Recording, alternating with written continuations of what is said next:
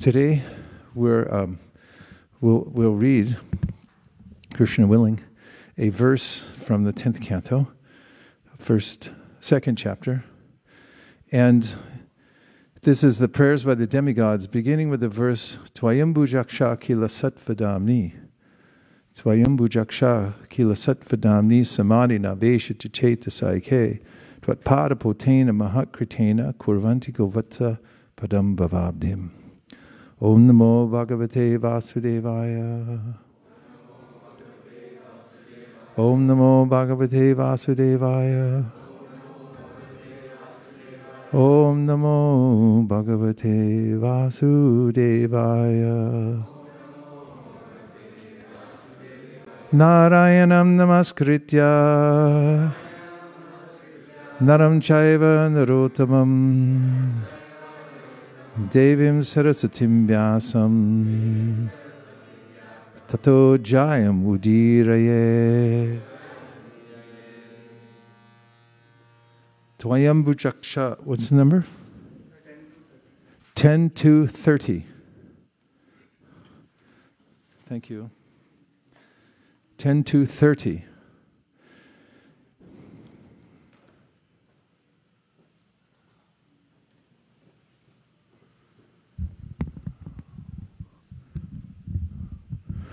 So the first word in the verse is twayi. So please repeat, twayi. In you. So they're speaking to Krishna. Who's speaking? It's the demigods. The demigods know that Krishna is taking birth within the womb, and therefore they approach.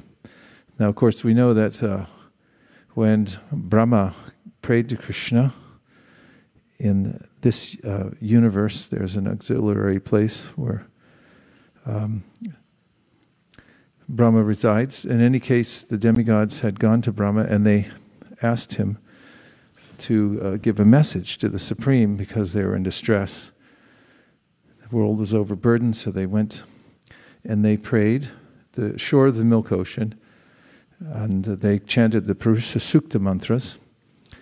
And then Brahma got a transmission from within his heart for a message to be passed on to the Devas who were gathered there, which is that Krishna, he said, will appear soon in the world, and he wanted the Devas to also appear, tat priyartam, to assist him. So now when Krishna is within the womb of Devaki, the demigods come and they offer prayers. These are very famous prayers.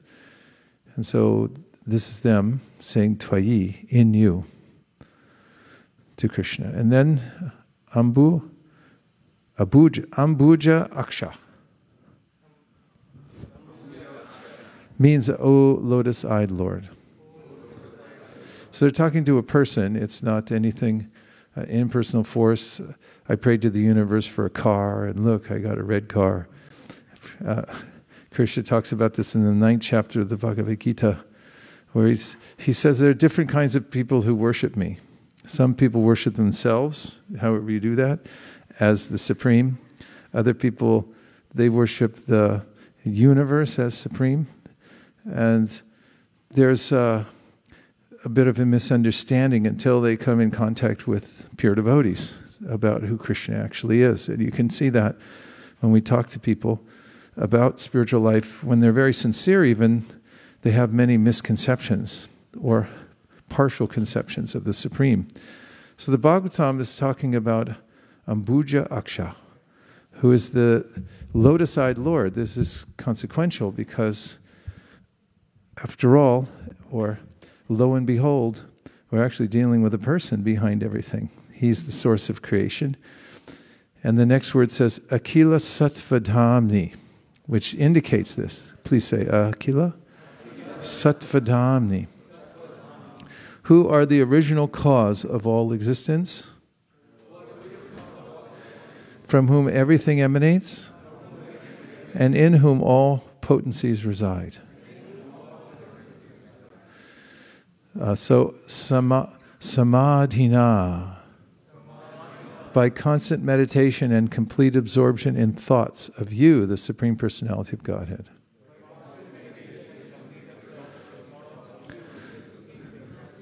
So now we know where to place our attention. It's on the lotus-eyed Supreme Personality of Godhead. This settles all disputes. As people in this world, left to their own devices, which most people are, because they're born into darkness, and then they are mostly tutored by YouTube or other social media and the various instructions they get from teachers who aren't trained. Don't bring them to this focal point that there's one object upon whom, if one places one's glance and gives one's attention, one will be fully satisfied. You won't need to see anything else because he's the source of everything. And then after that, you can see everything else as an emanation from Krishna. Therefore, in the Bhagavad Gita, Krishna also says, Aham sarvasya prabhava matak sarvam pravartate. Iti matva bhajante mam buddha bhava samanvita. When somebody knows this, that I'm the source of everything, then they give their full heart to me. They're always thinking of Krishna. A godbrother of mine called me the other day with a revelation. He said he was just coming out of a store, a regular store. I don't know what it was, just some grocery store. And then he was walking to his car, and there was a petal of a carnation, pink, and it was lying on the ground. Who knows why? But it was there, and it was all partially crushed. But he said that it caught his attention because he has a samskar, or an impression in his mind from being in temples for so many years, of carnation, petal, pink, on the ground. And then he saw that, and it came into his mind. He thought of the deities, because he thought of it, the Lord wearing a garland, and the petal had fallen down. It was an ordinary petal from some other kind of, that was being used for some other kind of purpose. But that's what it reminded him of. And therefore he thought of Krishna, and he thought, this is a breakthrough. I thought of Krishna. So he called me and said, I had a thought, that reminded me of Krishna. And this is, by extension, the way those samadhina, veshita chetasike, when they develop a modicum of, they means the devotees who are practicing devotional service, modicum of affection for Krishna. They start thinking, there's no place I'd rather be except with Shri Shri Radha Madan Mohan. I'm attracted. And I like the service, and I like the devotees, and I like everything, and I don't like everything else that much, less and less. And so then there's a stage in which one begins to see everything in relationship to Krishna. And just like with the petal, there's a twinge within the heart. Is that a word? Yeah. Of love, a feeling, like udipana. Udipana means a stimulus that makes us feel, oh Krishna, just say it. Yeah, just, oh Krishna. And then we feel, yeah, I'm Krishna's servant, and we're happy. So here the demigods are saying, samadhina, by constant meditation like this. And one can only constantly meditate if one has this little sense of love within one's heart. Start to wake up to like, oh, I like that. I like Krishna. I want to be back there with Krishna. So then he says, aveshita, fully absorbed, fully engaged. So we find this word aveshita elsewhere. For instance, in Bhagavatam 11th canto, it says, bhayam dviti abhinibeshata syad, which means when one is absorbed in the body, thinking, I'm this body. Have you ever had that happen? Yeah? You think, oh my body, what about my body? How come my hair won't cooperate today? Great solution, to shave it all off. Then there's all kinds of anxieties. The bhayam arises, fear arises, and when is my body going to fall apart? Or when am I going to, when's this body going to die? I think I'm my body, everything else in relation to my body. So abhinibesha tasyad, bhayam arises, fear arises, and I'm absorbed in that all the time. That's material life. Spiritual life means I'm absorbed in Krishna, who is the source of all creation. I'm seeing one thing. In fact, we find when Brahma was with the 4 Kumaras, they asked him a question. They said, so can you tell us about the nature of the world? And Brahma was just about to answer, but he had just been engaged in acts of creation, which is what guna? Rajaguna, therefore he couldn't answer, because his mind was a little clouded with Rajagun. As an indication that we should be careful how we interact with the world, because Sattvam Vishuddham Vasudeva Shabditam Yadiyate Tatra Bhuvan Upavrita. One must be apavrita, one must uncover oneself, or be uncovered by the mercy of Krishna through transcendental sound vibration. Anavriti Shabdat means you can become uncovered by a transcendental sound vibration. Otherwise, there's this way in which we can't see Krishna, but Sattvam Vishuddham Vasudeva Shabditam. As soon as we come to the Shuddha-sattva platform, that means that we can see Krishna. There's no impediment to seeing him at all. So Brahma couldn't answer the Kumaras, and at that time, a very interesting incarnation of Krishna came on the scene. There was a great light, and then there was the appearance of Hamsa avatar, the form of a swan. And the 4 Kumaras, who at that time were Brahmavadis, their conception was everything's one. We're all one together. They didn't notice the differences much, and they were trending towards this oneness. They asked the Lord, who are you? And he answered in a humorous way, because Krishna's funny. He plays games, Kautukarnava, source of all entertainment and sports. And then he said that if I'm one with you, why would you even ask? What's the point?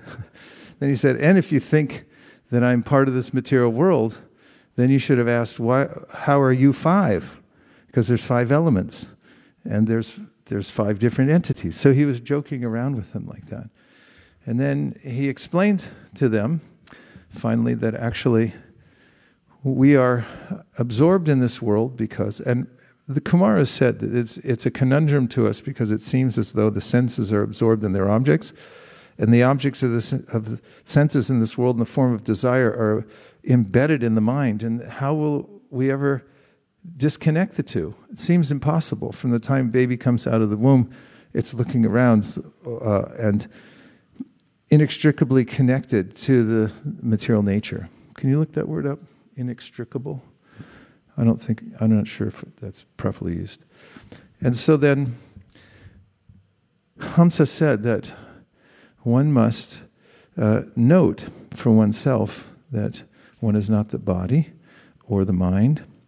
And he said, it's not that we have to withdraw the mind from the material world, because the mind's part of the material world. It's that we have to withdraw ourselves from the mind.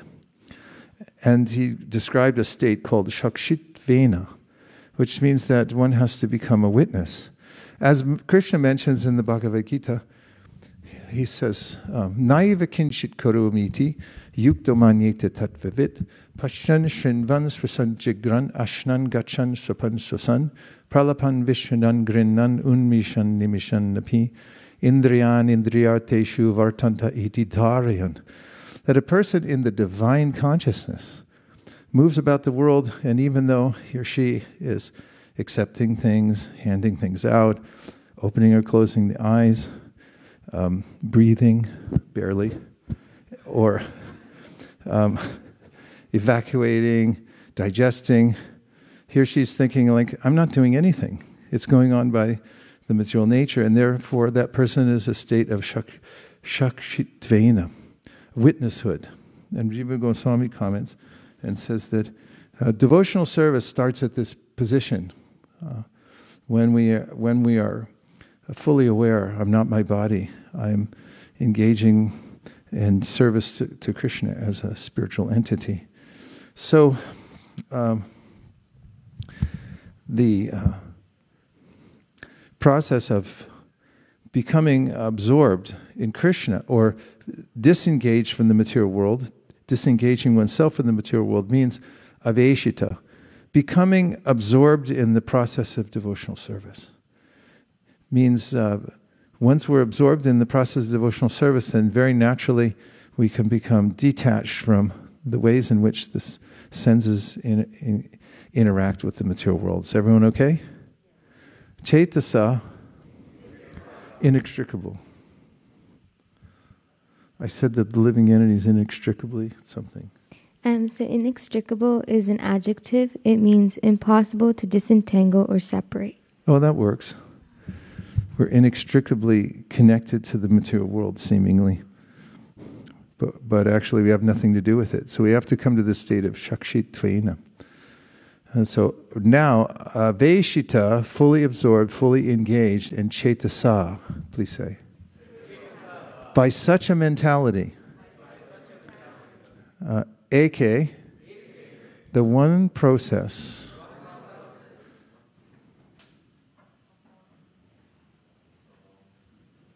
of always thinking of your lotus feet. Twatpada potena, by boarding such a boat as your lotus feet. Mahatkritena, by that action which is considered the most powerful original existence or which is executed by Mahajanas.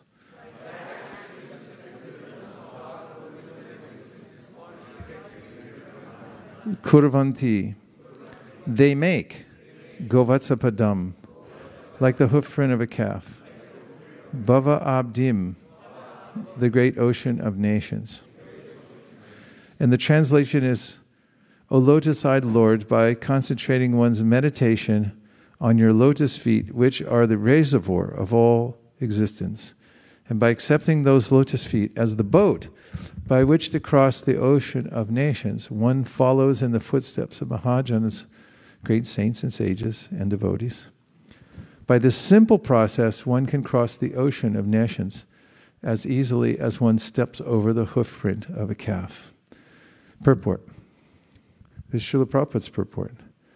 The true mission in life is to cross the ocean of nations of repeated birth and death. Those in the darkness of ignorance, however, do not know this mission.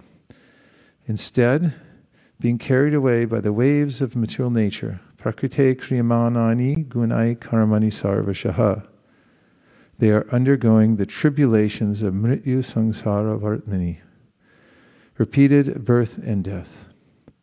But persons who have achieved knowledge by the association of devotees follow the Mahajanas, Mahatkritena. What is the phrase used to say follow the Mahajanas? Mahatkritena. Such a person always concentrates his mind upon the lotus feet of the Lord and executes one or more of the 9 varieties of devotional service, Shravanam, Kirtanam, Vishnu, Smaranam, Padasevanam. Who said that? Prahlad Maharaj. Who did he tell it to? Told his father. That's what I learned in school. Did he appreciate it? On a scale of 1 to 10, 10 being he loved it, and 1 being it was the worst thing he ever heard. Where was it? Negative something? It was in the negative numbers. He was very agitated by that.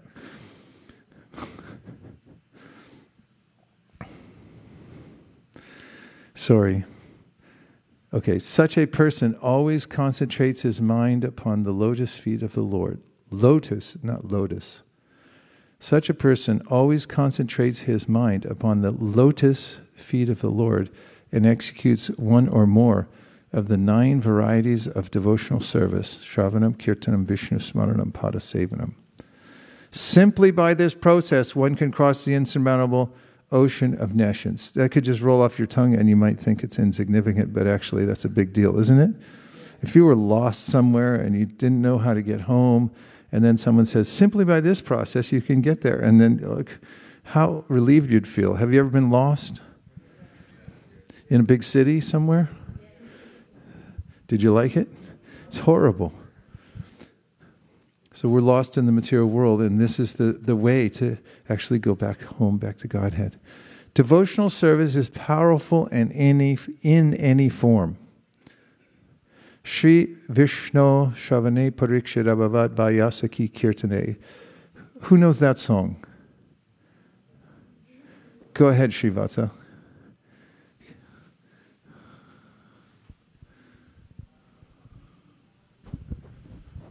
Shri Vishnu Shravane Parikshita Bhavad Vayasaki Kirtane Prahlada Smarane Tadangri Bhajane Lakshmi Prithu Pujane Akrurastva Bhivandane Kapipatir Dasyetha Sakhirjuna Sarvasvatmane Vedane Balirabhut Krishnapti Eshampara.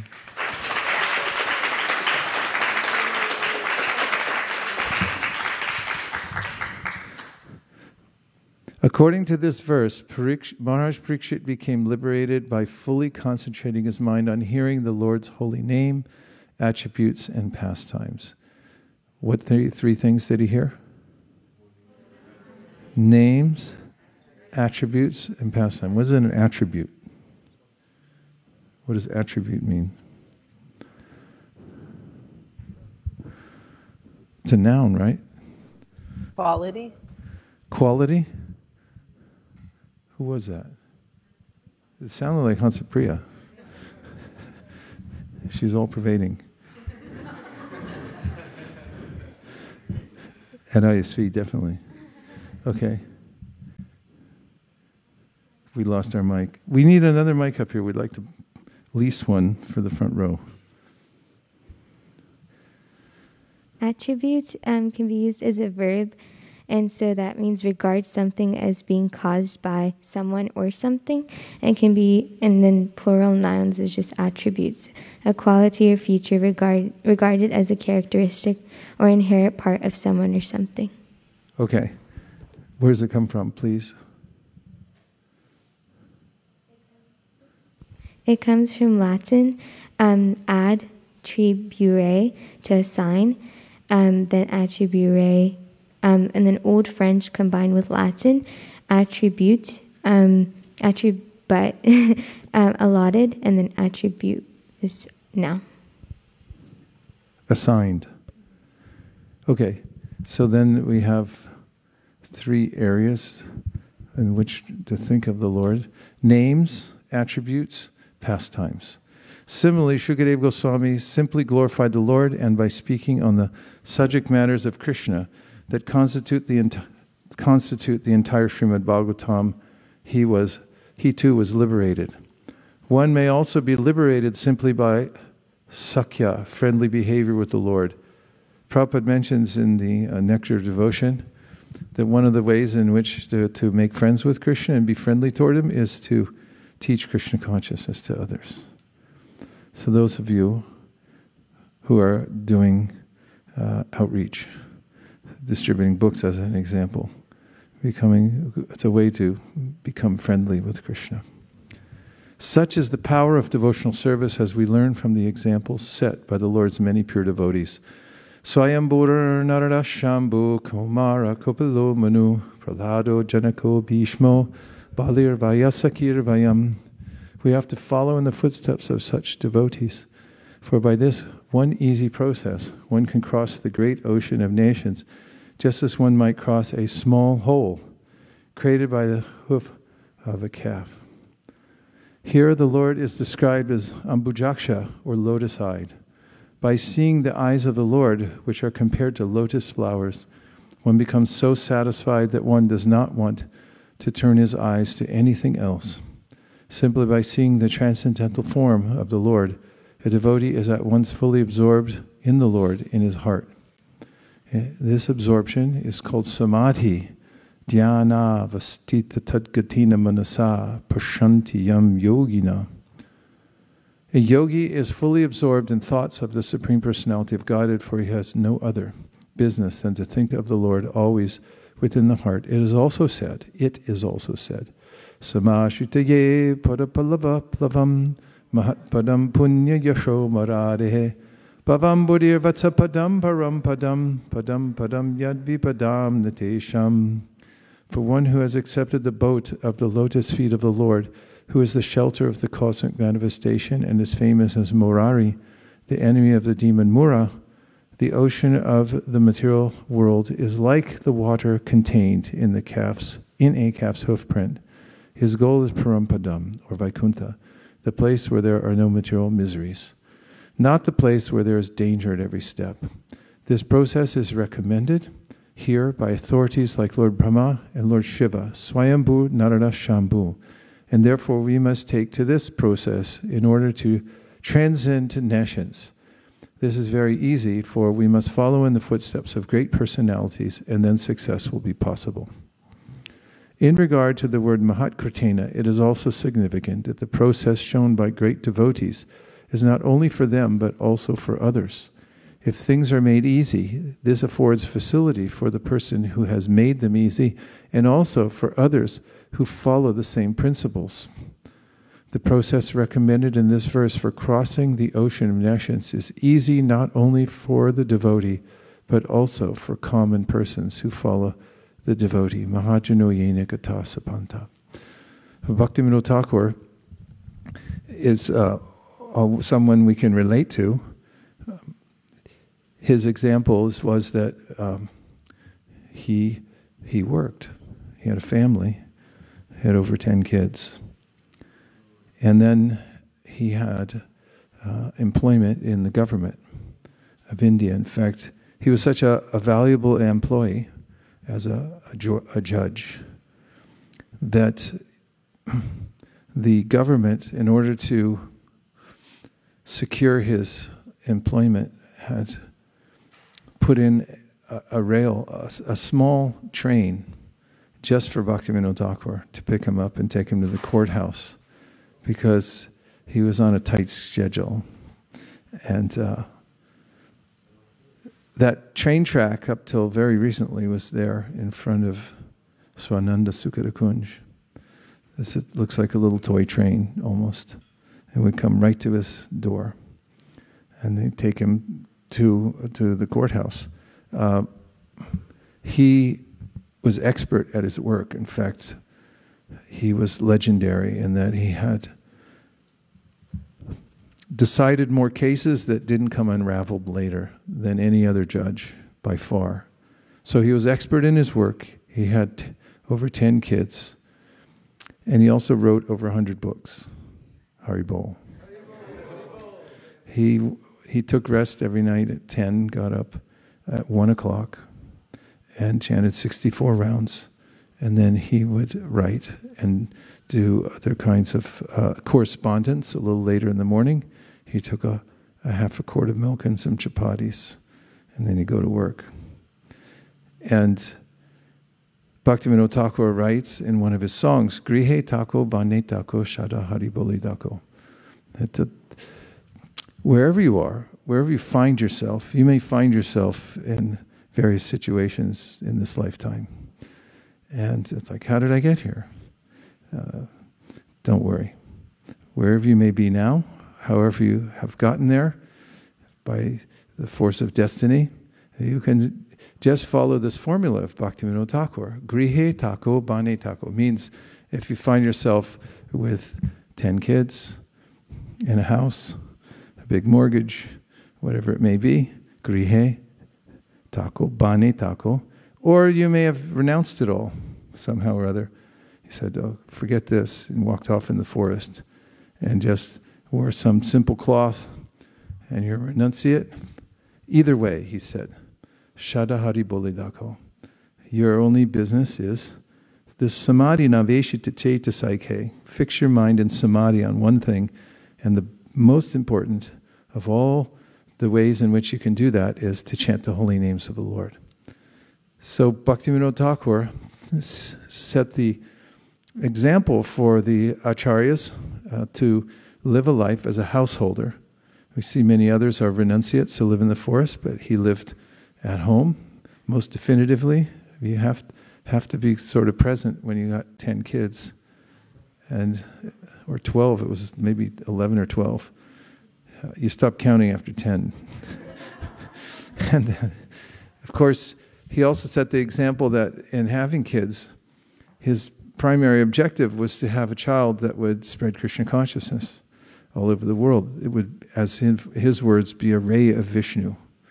So he had prayed for that. Please let there appear in my family someone who can carry on the Gaudiya tradition, Lord Chaitanya's teachings to the world.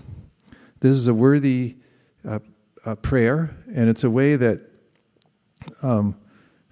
those who are grihastas can do service, is to raise a child or children who are fully trained in Krishna consciousness and then can help others by spreading Krishna consciousness. So Bhaktivinoda Thakur did that. In fact, his child was born in Puri, Bimala Prasad Dutt, and because at that time Bhaktivinoda Thakur was in charge of the Jagannath temple, if you can imagine such a thing. I mean, 54 offerings a day and dealing with all the pandas. What scheduling.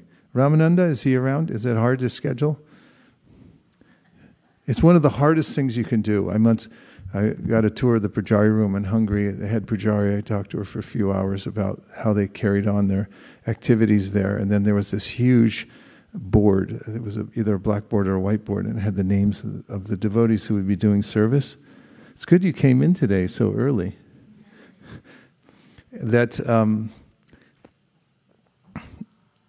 She said this is the hardest part of the whole thing, is scheduling devotees, because at the last minute, people's like, oh, my child just jumped in a well, or whatever it is, and then they can't come in, have to reschedule, bring somebody else. And so it's a constant anxiety. Bhaktivinoda Thakur took that on his head, along with his employment, his 10 kids, his bhajan, everything. So sometimes we wonder, where do I get capacity to do? I don't have time. But Bhaktivinoda Thakur disproved that. He showed us, because obviously there were going to be more grihastas than sannyasis in the world. It's a rare kind of exotic bird that takes sannyas, and there's some scars there. But he showed that, don't worry. He proved that grihe tako bani tako sharahari bodha. If you're going to medical school, if you're doing your PhD somewhere, in Atlanta, for instance, or you're, whatever it is, you can have your bhajan too. You can have your bhajan. You have to integrate everything together, because Bhaktivinoda Thakur showed how to do it. Doesn't mean we have to go to bed at 10 and wake up at 1. Because there's an admonition Prabhupada gives in the Srimad Bhagavatam in regard to Dhruva Maharaj. And Dhruva, he was a very determined little boy. At 5 years old, he went to the forest, and on the way there, Narada Muni intercepted him, because that's how the transcendental system works. If you're really determined in your heart that I have to see Krishna, then Krishna sends you a guru. And if you want the kind of guru that Dhruva got, then you have to have the same kind of desire he had. So Dhruva met Narada Muni, who said, don't go. It's not a good idea. You're too young. And he says, go home, learn how to communicate better. You take a class on communication. Nonviolent communication. You can get over this. And Dhruva said, thanks, but I got to go. Appreciate that you're a sadhu, but I'm going to the forest. I'm going to find God. And then Narada said, okay, I was just testing you. I'll tell you how to do it. And so he gave the instruction, And Dhruva went there and performed severe austerity in the forest, and then was able to see Krishna very, very soon. And this is something that Prabhupada mentions, that the kind of austerities that Dhruva performed and the intensity in which he did his devotional service was something that we should try to emulate but not imitate. We can follow in the footsteps.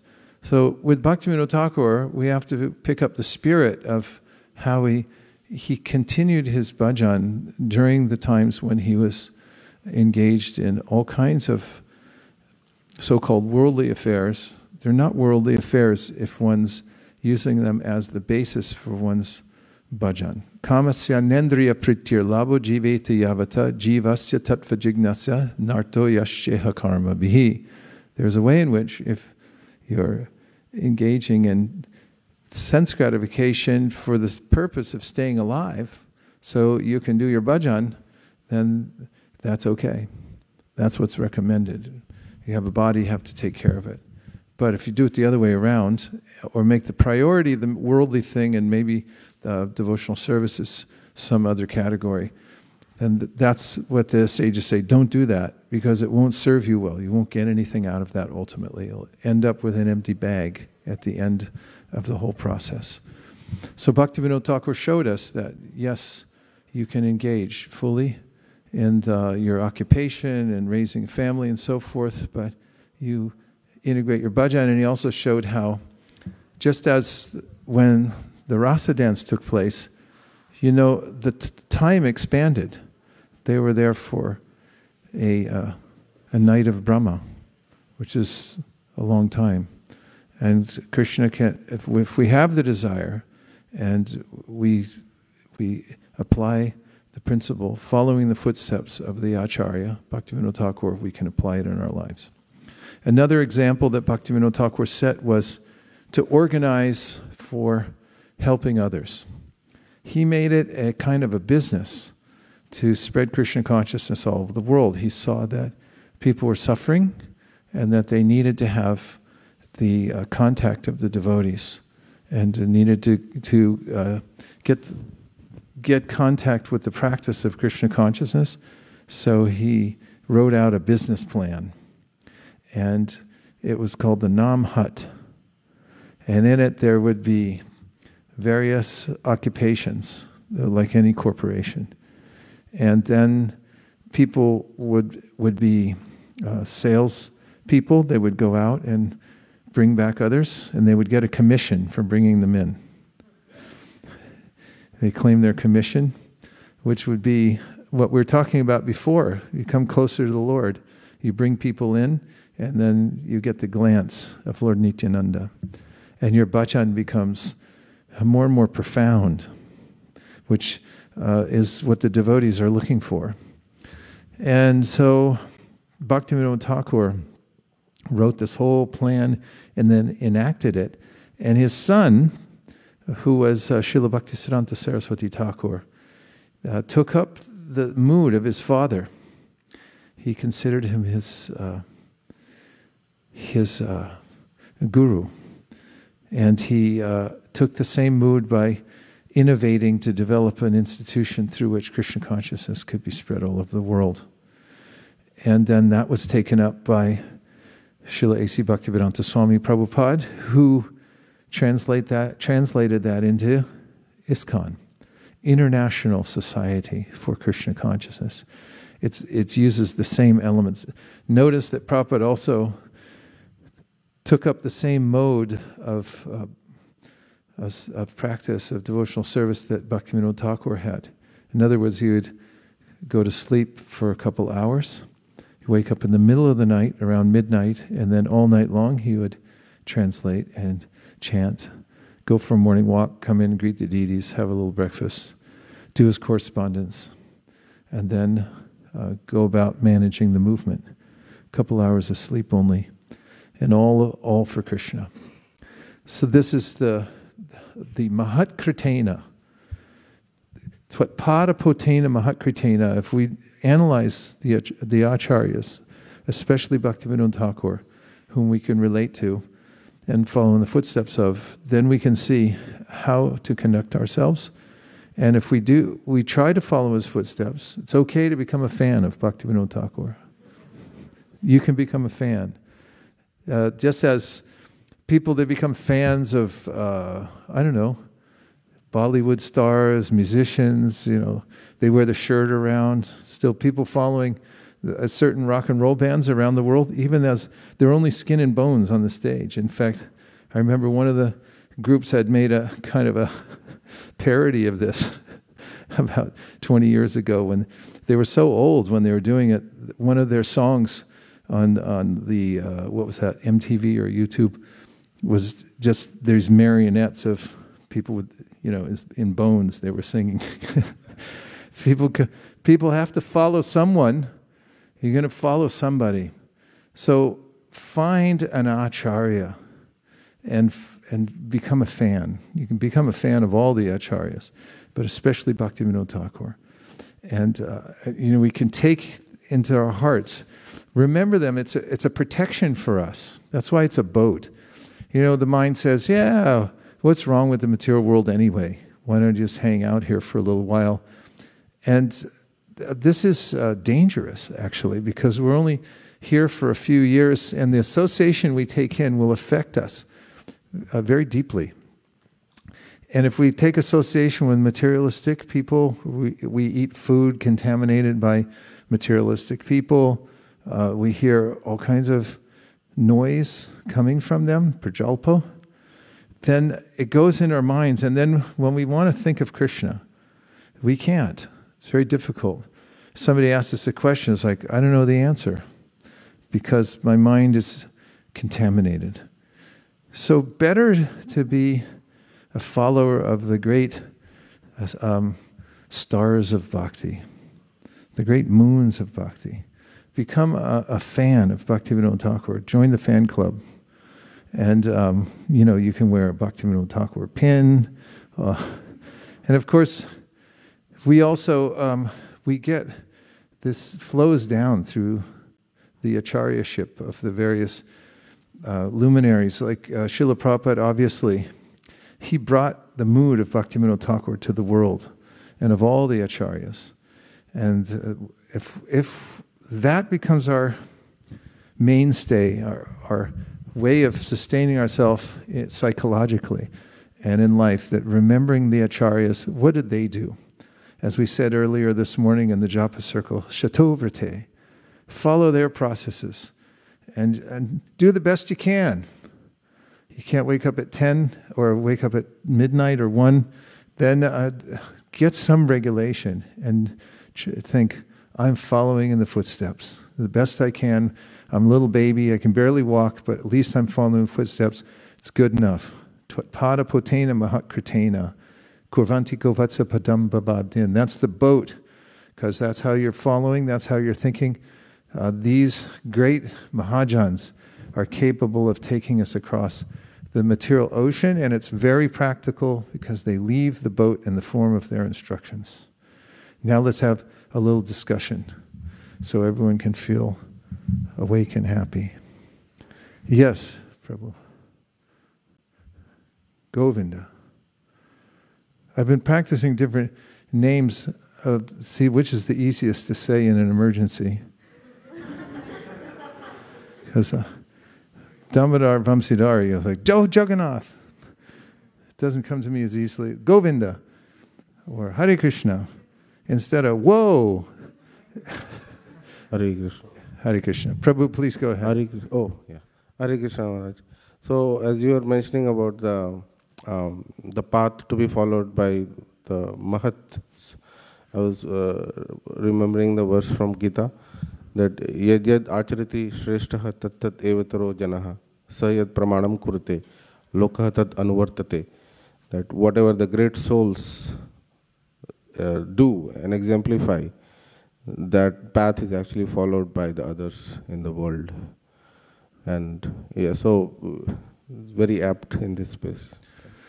It's such an apt citation, Prabhu, as usual, from you, and thank you. Once Prabhupada was standing outside with a disciple, after an outreach program, and it had been a long day. Prabhupada was maybe tired, and they were waiting for a car to come pick them up, which was late in coming. And just along the street, there were some seats outside for a kind of a bistro restaurant type of thing. I don't know what a bistro is. Is a restaurant kind of thing. Okay, so it was a bistro. And then there were seats and tables. Nobody was there at the time, or maybe a few people here and there. And so the well-meaning disciple said, Prabhupada, would you like to sit down waiting for the car? We're not sure when it's going to come. And Prabhupada said, what is this place? And they said, it's a bistro. What's a bistro? What do they do there? They eat this, that, and they drink tea, and I can't sit there. This was not that we have to become big fanatics or anything, but Prabhupada was setting an example, because they said if I sit there, then maybe someone will make the assumption he's sitting in the bistro or something. And so it's a responsibility to be a devotee, to set an example for others, and those who take that responsibility have to be careful the way they move about in the world. The acharyas are careful because they know everyone's watching them. And we have to do that too. We have to be aware of the fact that people, even peers, might be watching. And if you give tacit permission to dependents or to friends, that it's okay to talk nonsense or to eat some, bogus thing. It sounds like original ISKCON language. Then I know how to speak it very well. I restrain myself. There's a way in which we broadcast that subtly. That's what tacit means. Subtly, people pick up on that idea. It's like, oh yeah, it's okay. You're doing it. I'll do a little bit. And then you do a little more. I do a little more. Next thing you know, you're in a downward spiral. So each one of us has to become aware of yad yat acharati shreshtas. That whatever a great person does, and anybody who's a Vaishnav or aspiring Vaishnav is a great person. And everyone's looking, it's like, so what are you going to do? So how are you going to handle this one? Are you going to get mad and yell at somebody because they took your seat? Or are you going to be titikshava karunika surida sarvadehinam ajatra shatrava santa saravo sarabhushana? The sadhu is titikshava. First and foremost, is not disturbed. You're just passing through this world, and I'm not upset about it. And I don't get angry. And Prabhupada writes in one of his word-for-word commentaries about how a Mahatma, Mahatsevam dwaramahur vamuktes tamo dwaram yoshitam sangi sangam mahantaste samachita prashanta vimanyavak surida sadhavo yes, describing what a Mahatma is. And Vimanyama, he says, in the word for word, he said a sadhu doesn't become angry at people when they, you can look it up. Could you grab 5th canto, please? And Mahatma. Yeah, 5th canto, 5th chapter. Rishabhadev, you have it right there? 2nd verse. 552, please. Bhaktivinoda Thakur at his house, he invented bookcases that spin. Have you ever seen those? That nowadays they spin? He invented that. And the reason was he wanted to have the books always available when he was writing. He wrote 100 books, keep in mind. No typewriter, no word processor. Thank you. And no, pardon? Yeah. So then and he wanted to be able to get any book he needed for reference at any time. So it's right next to his desk. That's why we have this here. Because it's important to always be near the books, and whatever point we're making, we follow in the footsteps of Bhaktivinoda Thakur, and we try to substantiate it. So let's look down a little further. This is a verse about the great souls, like Bhaktivinoda Thakur. So, Mahatsevam, service to the spiritually advanced persons called Mahatmas.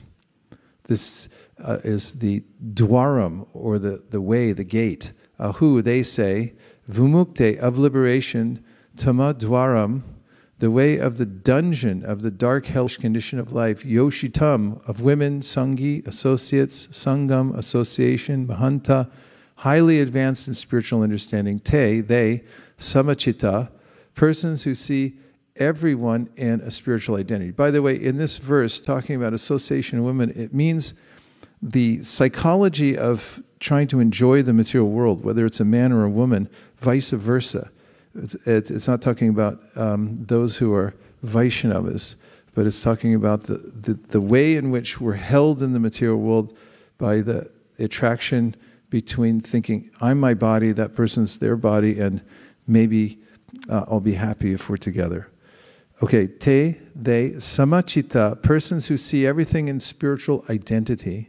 Prashanta, very peaceful, situated in Brahman or Bhagavan. And here it is, vimanyavak, without anger, one must distribute Krishna consciousness to persons who are hostile without becoming angry at them. Do you like that? Well, give a little love then. Then Surida, well-wishers of everyone, sadhava, qualified devotees without abominable behavior, yea, they who. So this verse talks about the great souls, and they're vimanyava. They don't become angry even if somebody's hostile towards them. So we have to set that example. And that's one of the practices of going out and preaching and not becoming angry at people when they become hostile towards you. Okay, yes. 1, 2, 3. Oh, 1, 2. Thank you, Prabhuji. That was profound and truly the ultimate goal. We become the company we keep. So, and we can be disturbed by the association. I think it's in chapter 2, I think, Sukham Dukham Dhiram Sumrityatapa Kalpate. So if we are to get that highest goal of bliss, we must keep that mental steadfastness.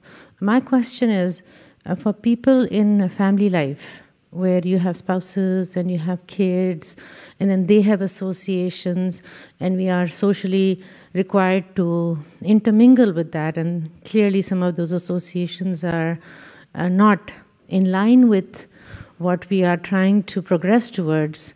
There is some disturbance of our energy. How to best tackle that? Although we try to keep our mental state stronger and steadfast, but it is very difficult to keep the associations completely clean as we are trying to do here. Please help. Thank you. Well, we do our best. In any religious tradition, people have the same conundrum. Like, how are my kids going to grow up as good Catholics? Let's start Catholic schools. Where do you think Catholic schools came from? People said, my kids got to learn the catechism.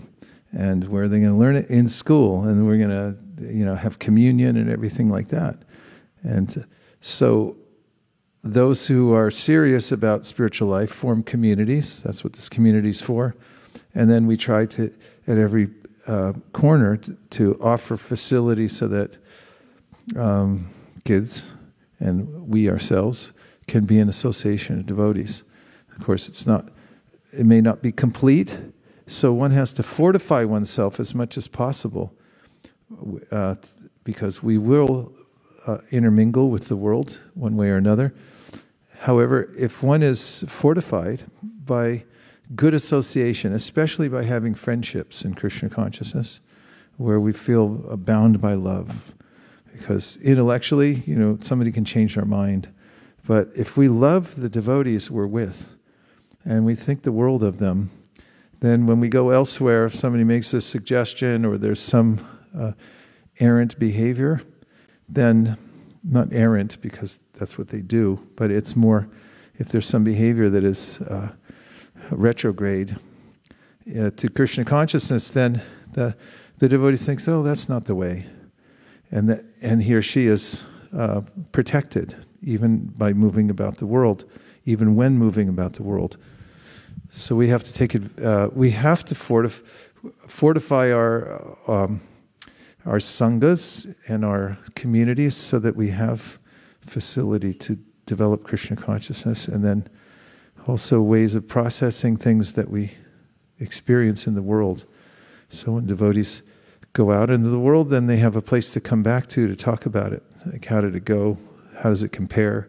How do I answer this? Etc., etc. Hare Krishna. Okay. Oh, you did have a question, or was it? Okay, so that I was right the first time. 1, 2, 3. Go ahead.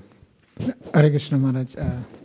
Maharaj, I really like the point actually which you mentioned. If you bring the devotees to Krishna, you get a chance to see Krishna as well. I think I was thinking that when we really love someone, you always find an excuse to go and see the person. So I think this is a good profession. When we, with the Krishna is unlimited, there's no fear, somebody else is going to see the same person. So, one can really, glorify the person and then attract another person about Krishna, and Krishna would be more pleased, and you get a double bonus, So it was very profound for me. You definitely get a bonus. Krishna says in the Bhagavad Gita, there's no one more dear to me than the person who's teaching the Bhagavad Gita to the devotees. And he says, I guarantee you devotional service if you do this. So if you find out that Nordstrom is still open, is having a 100% off sale on Tuesday, you don't go on Wednesday. You try to figure it out. Okay, Prikishori, could you find his daily schedule? So I had a comment and a question. So when you were speaking about the life of Bhaktivinoda Thakur and how busy it was, even compared to our lives right now, I remembered a quote that you always share, which is, it's not time, it's taste. And my question was around when you brought up the pastime of Dhruva Maharaj. And when we study his life, even though we can't practically imitate in any way, we see that as a Kshatriya, he had his passionate nature or in his heart was awakened when he was spoken to like that by his stepmother, and that was what gave him the impetus to go and look for Krishna after his mother instructed him. On the other hand, we're taught and we learn that true bhakti or devotional service should be ahaitukya pratihata, without any cause and without any interruption. So what is the proper understanding? Because sometimes how will we ever develop the taste to approach Krishna only for the sake of Krishna consciousness? And that's a certain taste in of itself. But we see even Dhruva Maharaj, his main impetus was to go for a certain supposedly material benefit. Yeah, what an important question. And the answer comes, Chaitanya Mahaprabhu points out in his teachings to Sanatana Goswami, that the root cause of our impetus for pure devotional service is association with pure devotees, with sadhu sangha. So just as when one gets materialistic association, and then there's a residual effect. So we're careful. The admonition is don't be careless in how you associate. Be careful to associate with devotees as much as possible. However, when we get the association of very advanced devotees, there's a transformation that takes place in our heart that is described by Prithu Maharaj, that when a pure devotee speaks, because his or her motive is completely pure, that sound vibration touches Krishna's lotus feet, and there are saffron particles on the lotus feet of Krishna that mix with the sound vibration of the voice of that person. And then when the sound vibration enters our ears, then we experience a change of heart. So even karmakandis are mentioned. It's mentioned in the section of Prithu Maharaj, or in the section of the Nava-yogendras. Kavi, Havi, Antariksha, Prabodha, Pipalana, Avrihotra, Karbhajana, Drumala, and Avrihotra. Sri Antariksha. Did I say Sri Antariksha? Saved the best for last. So the Nava-yogendras, they were traveling, and they met what was the king? Nimi. Met King Nimi, and King Nimi was doing some yajna, and then these sages came. Fire stood up. You know, you're supposed to stand up when a great person comes in, because your life airs all rise. So the proof here, even the fire, they were doing fire yoga, the fire stood up to offer obeisances to these sages. And then the king said, "Oh, please tell me." So if one is in some circle, like he was doing karma kanda, and then a pure devotee comes, and you have the opportunity, even for a little while, sadhu sangha sarva shastra koi, lava matra sadhu sangha sarva siddhi hoy, that you get association by hearing, then your heart can change. So Chaitanya Mahaprabhu advocated for this, that try to get association with advanced devotees. In fact, it's what Rupa Goswami says in his description of the various levels of devotees. He said how you should interact with them. And it goes, Krishneti yasya giritam manasadriyeta dikshasti che pranati bishta bhajantamisham shushushaya bhajana vignya mananyamanya nindari shunya hridamipsita sangalabhya. So the way you move about the world is when you hear somebody say, Hare Krishna, then in your mind you go like I offer my obeisance to that person. They can say Hare Krishna? That's not ordinary. Is it, Srivata? What proves it? What verse proves it in the Bhagavatam? That it's not ordinary. Thank you. Call a friend.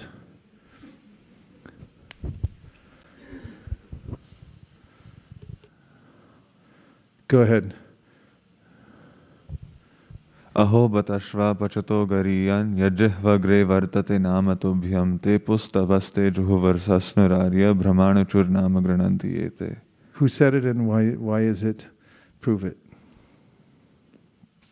I'm forgetting who said it, Maharaj. Devahuti, and she says, oh, how wonderful it is. Aho batashva pachato gariyan yajjhvagre. Just a little bit on the tip of the tongue, if you say Hare Krishna, then you already went to all the holy places. You've done every yajna, every tapasya, whatever it is. You've done it because you can say. So in your mind, when you hear somebody say Hare Krishna, then you go like, okay, my obeisance is to you. Then if somebody takes a step forward and they say, I'm going to take a vow. I'm going to chant a minimum number of rounds for the rest of my life. That's a pretty heavy vow, isn't it? You step up and you're like, I'm doing this. That's huge. It puts a hole in the universe, actually. There's this huge hole you can feel after somebody makes the vow, and you're like, wow, I can see the spiritual world now. And so you make the vow, and then Rupa Goswami says, you find somebody like that, you bow down. Make a gesture. It's like, you're great. You've made a vow to chant Hare Krishna. Then he says, if you find somebody who's chanting Hare Krishna so successfully that you could identify that there's no more purpose in their life other than serving Krishna, there's no more envy. There's no more sense that it's nindadi shunya. The person's free of ninda, criticizing other people enviously because they want to look better. Their heart's pure. You can feel it when you're around somebody like that. And then when you find somebody like that, then try to follow them and try to serve them. Try to listen. So whatever situation we're in now, by performing devotional service in the association of pure devotees, we can purify our intention. And Bhaktivinoda Thakur says, so if you have mixed devotion, it means there's some pure devotion there. Otherwise, what's it mixed with? What's the mixture? So he says, just fan the spark, and especially by being in the association of advanced devotees, then it'll come out. Oh, you asked? No. 2 on Zoom, yes. Okay, 2 on Zoom, then we'll come right here. Prema. Hare Krishna. Hare Krishna. Haribo. And to you. It's a comment in regards of what you said about Srila Prabhupada in the bistro. I heard one time that one guru was going out from like a bistro or a restaurant, and it was a little bit late in night, and the disciple came there and he saw him, and he said, "Oh, how my Guru Maharaj is so wonderful! He's so merciful. He's preaching in every place." So the point is that, of course, that we must be like exemplary, but the mood of the devotee, of the disciple, is always to see the Guru Maharaj in that way. So that's my comment. This is an excellent point, because I have to make an admission right here in public. I do go to bars. In fact, I take my disciples into bars also. And somebody pointed that out to me, because, when we're going on book distribution, sometimes we go in bars. It's one of the best places to distribute books. In fact, I was down in San Diego, and we were out on a monthly Sankirtan festival. And there was about, I think, 7 or 8 of us, and we were just walking up this big street. I forget what it's called, but we stopped in everywhere. Car shops and, bistros. And then there was a bar. In the afternoon, people sitting in a bar. So one guy was leaning against the door on the outside of the bar, getting a little breather. And as we were walking in, he just looked at me and he said, "Here," and he gave me $20.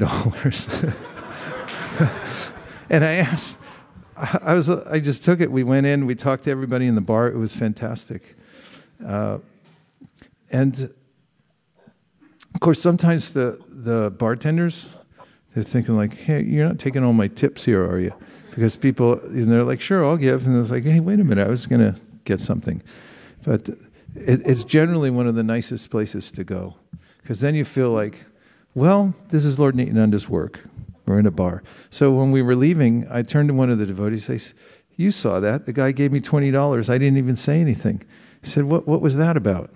He said, "He felt guilty." The devotee said, he felt guilty. He saw that we're coming in, and he realized the jiva is sitting there, and he thought, "I'm such an idiot. I'm sitting here on, Earth planet where I could go back to Godhead if I just applied myself. I could just actually be productive in any way. But here I am, leaning against a doorway in a stinky bar. And so I saw these people, I have to give them something." So it is said that if you see Lord Nityananda coming out of a brothel or a bar, then the devotee's glorified. Yay, he just liberated everybody inside. And so we can follow that process. When we're on book distribution. I'm sorry, please go ahead, Prema.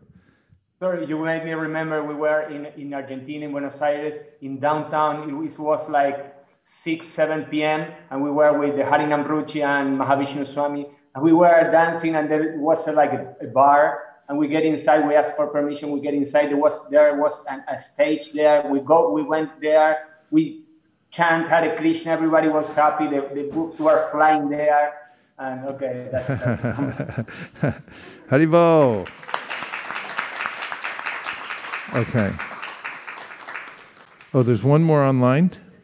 Maharaj, I just was thinking of comparison between a materialist and a devotee. Srila Prabhupada at a very advanced age, he was able to translate Srimad Bhagavatam. He was able to travel across the world 12 times. And he was able to establish so many temples and also initiate so many disciples. That is the power of a Vaishnava. That is the power of a yogi. But when you compare to a materialist who is habituated to eating, sleeping, mating, and defending, at the old age, you can see him, he's in the hospitals. He has all kinds of diseases, diabetes, blood pressure, this and that. And there is absolutely, he wasted his life, all his life in frivolous activities, and his productivity at the end of his life is almost zero.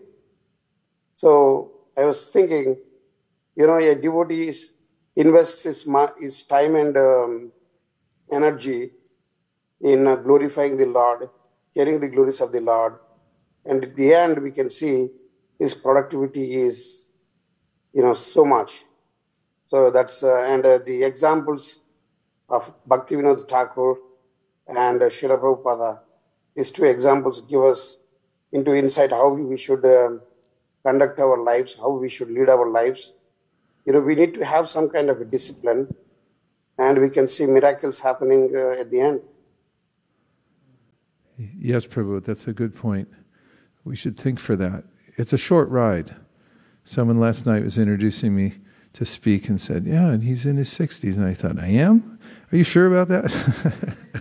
And I just, you look down, you look up, next thing you know, your life's over. So it behooves us to follow the acharyas and become fully absorbed now. Because it's really hard to make up for it later. You have to do it in process, just like studying for a big exam. You think, I'll do it in the last day. It doesn't go in enough. You have to do it every day, little bit, every single day, and then hear it from make a bunch of mistakes before you walk in for the exam. And then you can really feel confident about it. So, such an excellent point, and we can see in the lives of the acharyas how they become youthful, actually, in their old age. You look at them and you see their bodies, they're not material. They look like prasadam. And the way they speak, the way they interact, the way their stuff is. I mean, Prabhupada's clothes are otherworldly. And everything about him, it's transcendentalized. Bhaktivinoda Thakur, if you go to his house, you're not in the material world. He has furniture. But it's not from this world. It's all been transformed. So we have to emulate that, as Prabhu was saying, so that we can live in the spiritual world while we're here. The way we are here, that's where we're going to transfer to. It's not that, okay, now you die in materialistic consciousness and somehow or other, then you're transferred to the spiritual world. But we have to be transferred now, while we're in this life. Okay, so yes, there was 2 more. 1, 2, and then I'm going to read a small section. Hare Krishna.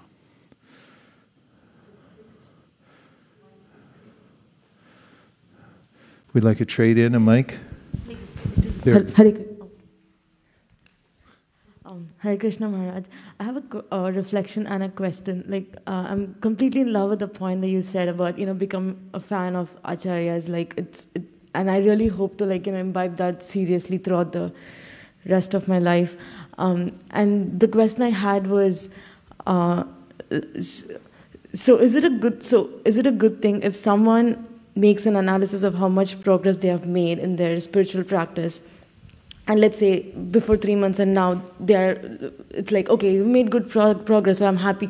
So can someone, I'm just worried about, okay, compared to where I was 3 months ago and where I'm right now, okay, there's some improvement in all the spiritual sadhana that I'm doing, but then where do I draw the line between, okay, that's good progress versus maybe it's not that good of a progress, but my mind is like, oh wow, you're doing amazing. And then, it's like, the mind is like playing it out versus self-sabotage. Like, oh, you're in this material world, Where do You're what? You're in this material world, you're fallen, you're in this material world. So self-sabotage versus actual analysis of where you are in your spiritual status versus ego, even in spiritual practices. Well, that's a constant struggle. You have to fight with it because... and that's one of the reasons we need to have good associations. The mind's the mind always fluctuates. And I may feel confident, I'm doing well, and then the next week I think, I'm not doing anything, and I can't do anything, and I'm useless, and why do anything? And so it's good to have a support system. Gaudiya Vaishnava means support. It's a team sport, not individual sitting in a cave trying to figure yourself out. But assign other people around you to figure you out. That's why we have this whole system of guruship, in many different forms, so that you can surround yourself with people, even peers, that you can talk to and say, yeah, well, how do you think I'm doing? How do you really think I'm doing now? Tell me the other part.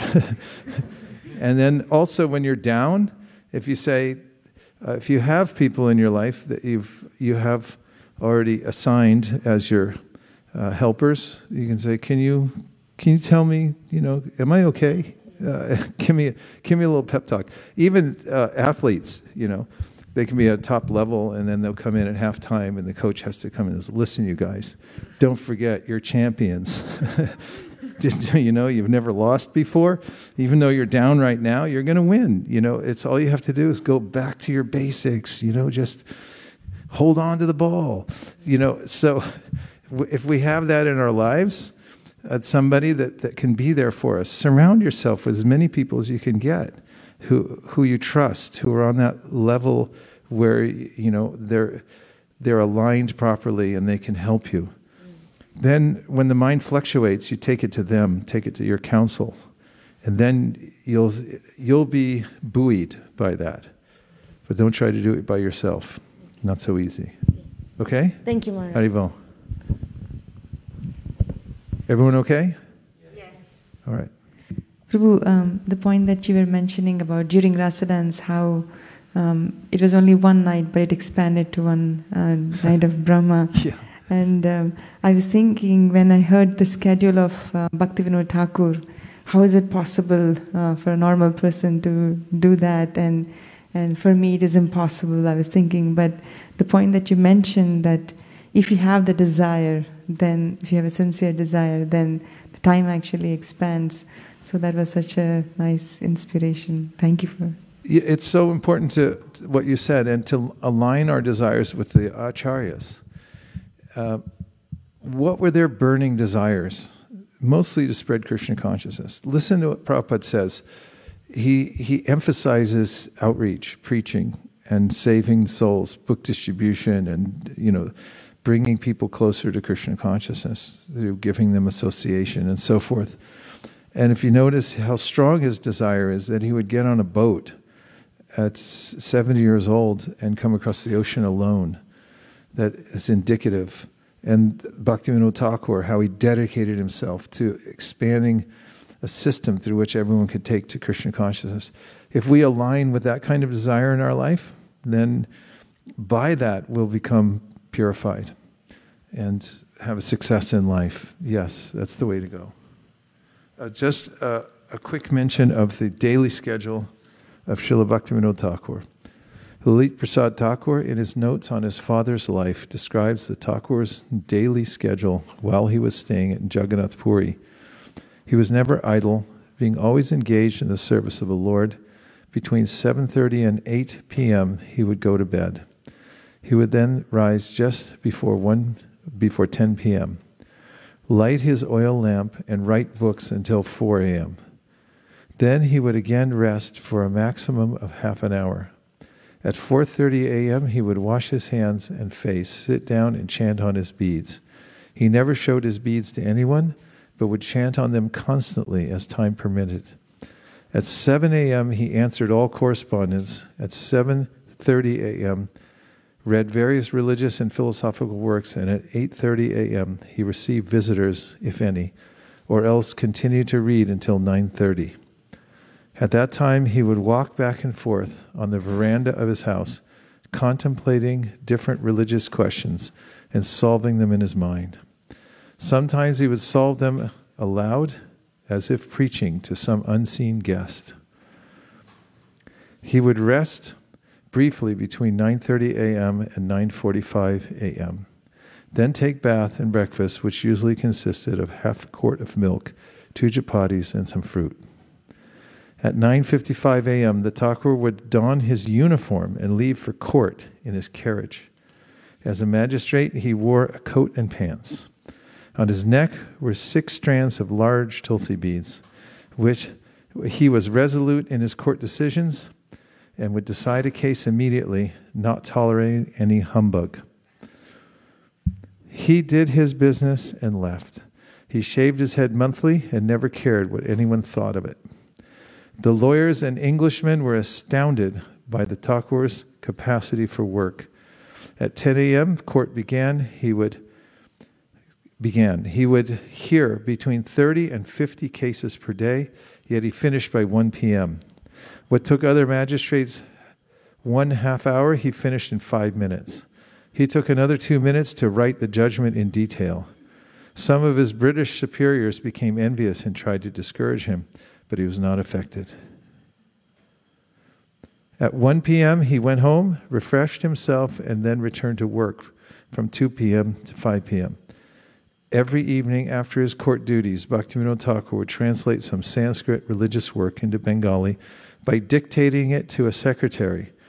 Then there was an evening bath and meal, consisting of a little rice, 2 chapatis, and another half-quart of milk. Srila Bhaktivinoda Thakur worked with a pocket watch so that everything he did was on schedule. Despite his heavy domestic and official responsibilities, Bhaktivinoda Thakur's every moment was embellished with an intense desire to render service to the Lord. Do you like it? Haribol.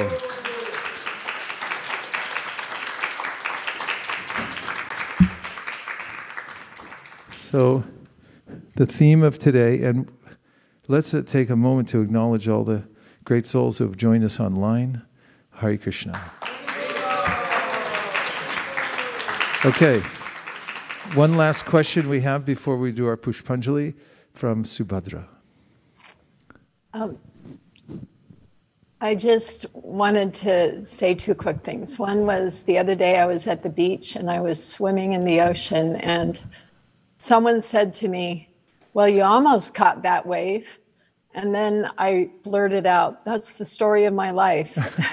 And then I realized that, especially in my devotional life, I kind of almost caught the wave. So I was thinking, now that I'm old, I really need to try and catch the devotional wave. Haribo.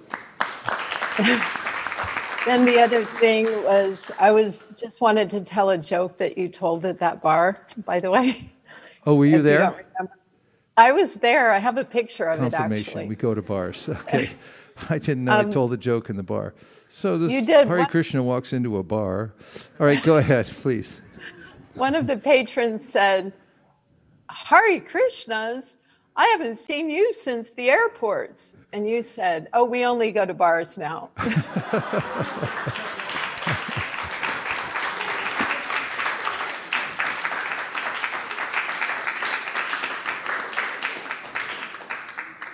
Even a broken clock is right twice a day.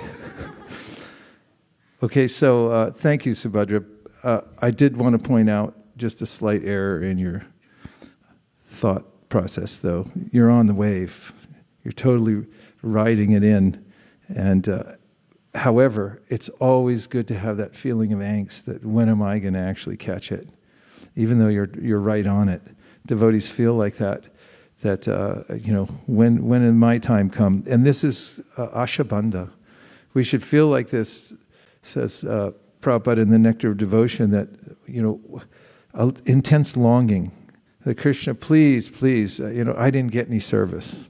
Everyone else is doing something. I'm doing nothing for you. Please engage me.